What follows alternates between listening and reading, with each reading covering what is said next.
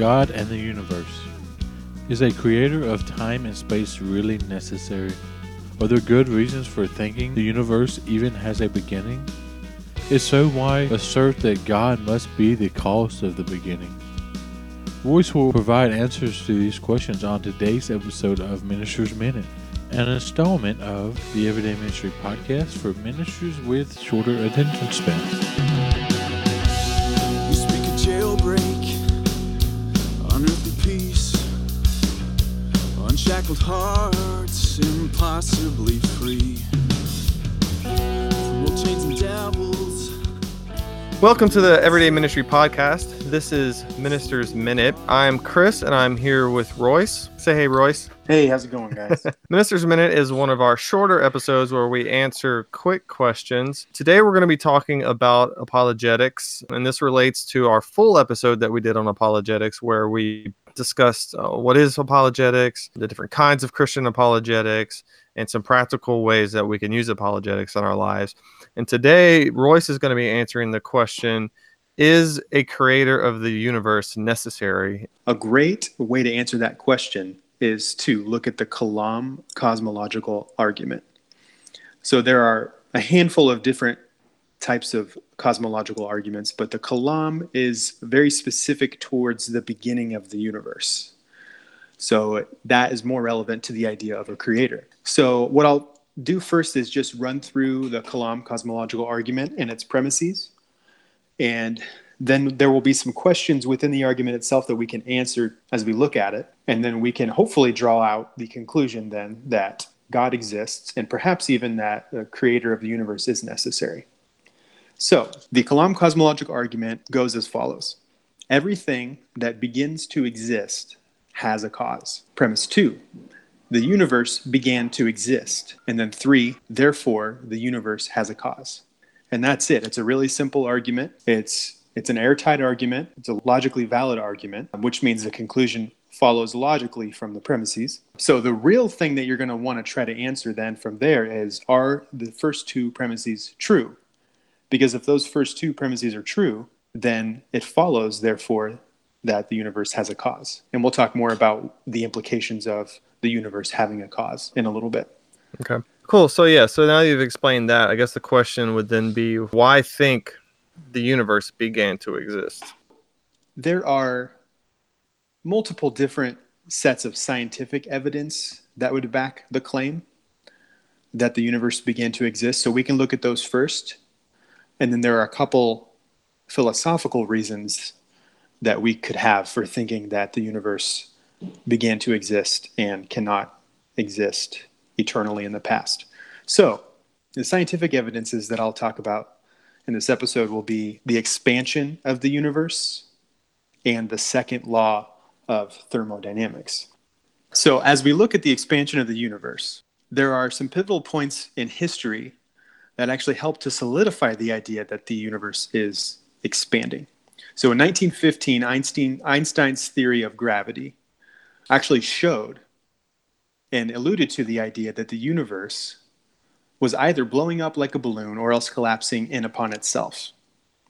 Then in 1920, the Friedman and Lemaitre, who were Russian mathematicians, created a model of an expanding universe, which took Einstein's theory of gravity at face value. So they were able to craft a model of the universe which predicted an expanding universe. And then in 1929, the American astronomer Edwin Hubble, through observations of the cosmos at Mount Wilson Observatory, found that the light that was coming to us from distant galaxies appeared to be redder than it should.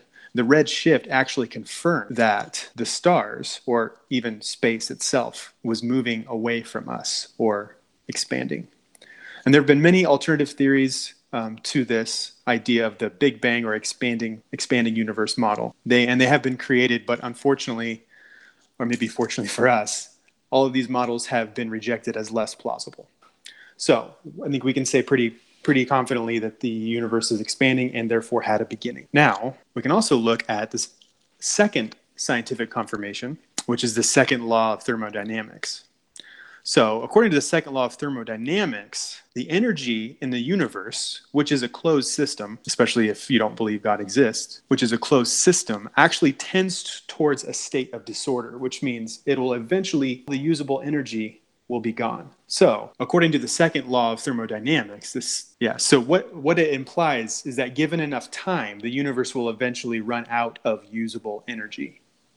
So the question that arises based on the second law of thermodynamics is, if the universe has existed forever, then why hasn't it run out of usable energy by now?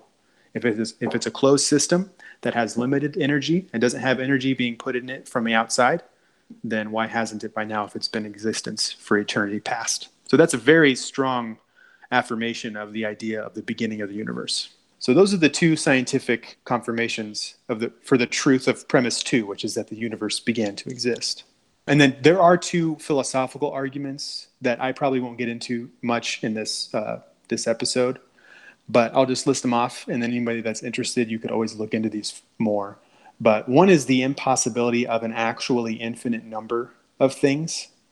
So when mathematicians use the term infinite or infinity, it's more of a conceptual idea. And they're not actually saying that that can exist in the actual world.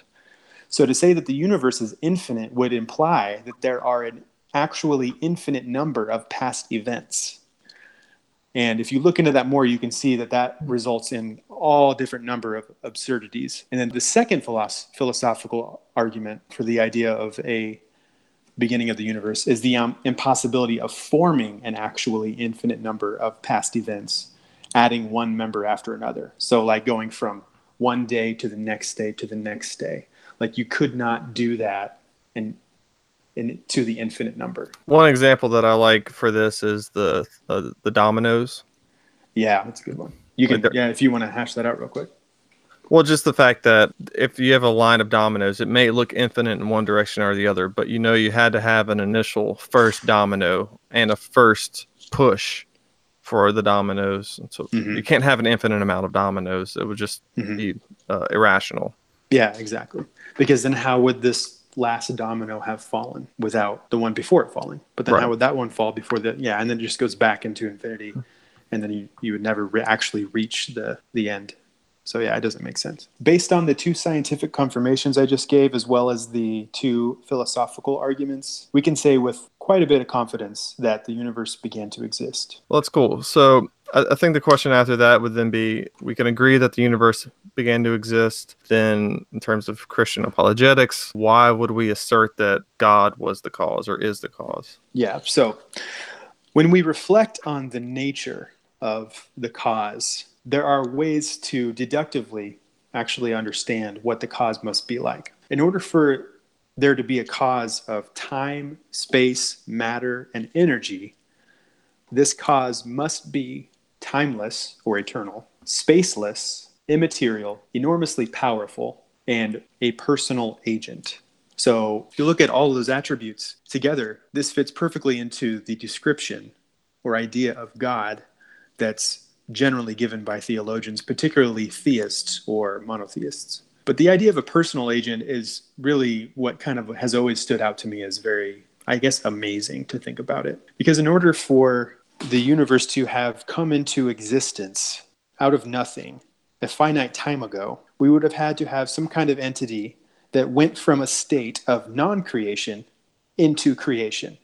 It couldn't have been just some sort of, creative mechanism that's always existed in a state of creation. It would have had to have come from a point of non-creation into creation in order for the universe to have a beginning. Otherwise, the universe would have just existed eternally. And in order for an agent to be able to go from a state of non-creation to creation, it must be personal, endowed with freedom of the will or intentionality, which basically means it must have consciousness or be able to think and make decisions, essentially a person.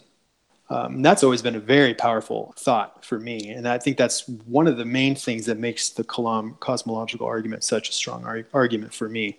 Is you can not only get to this idea of a spaceless, timeless, immaterial being, but you can actually go the step further to personal agent, which is very, very vital for the concept of God, particularly a biblical God. Yeah.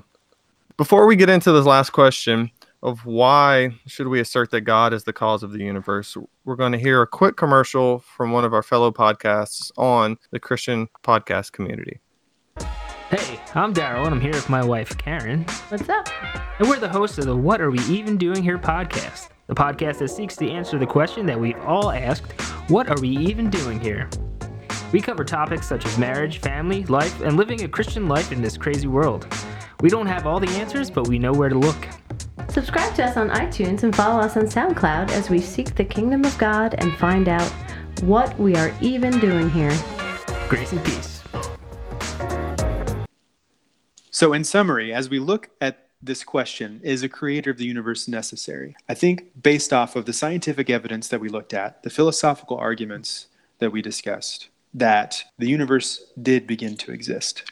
And the implications of that are that if the universe has a cause, then that cause must be timeless, spaceless, immaterial, powerful, and personal, which fits perfectly into the idea of God. All right, Royce, thanks for answering those questions. I think it's a great discussion to have, and I look forward to having more of them.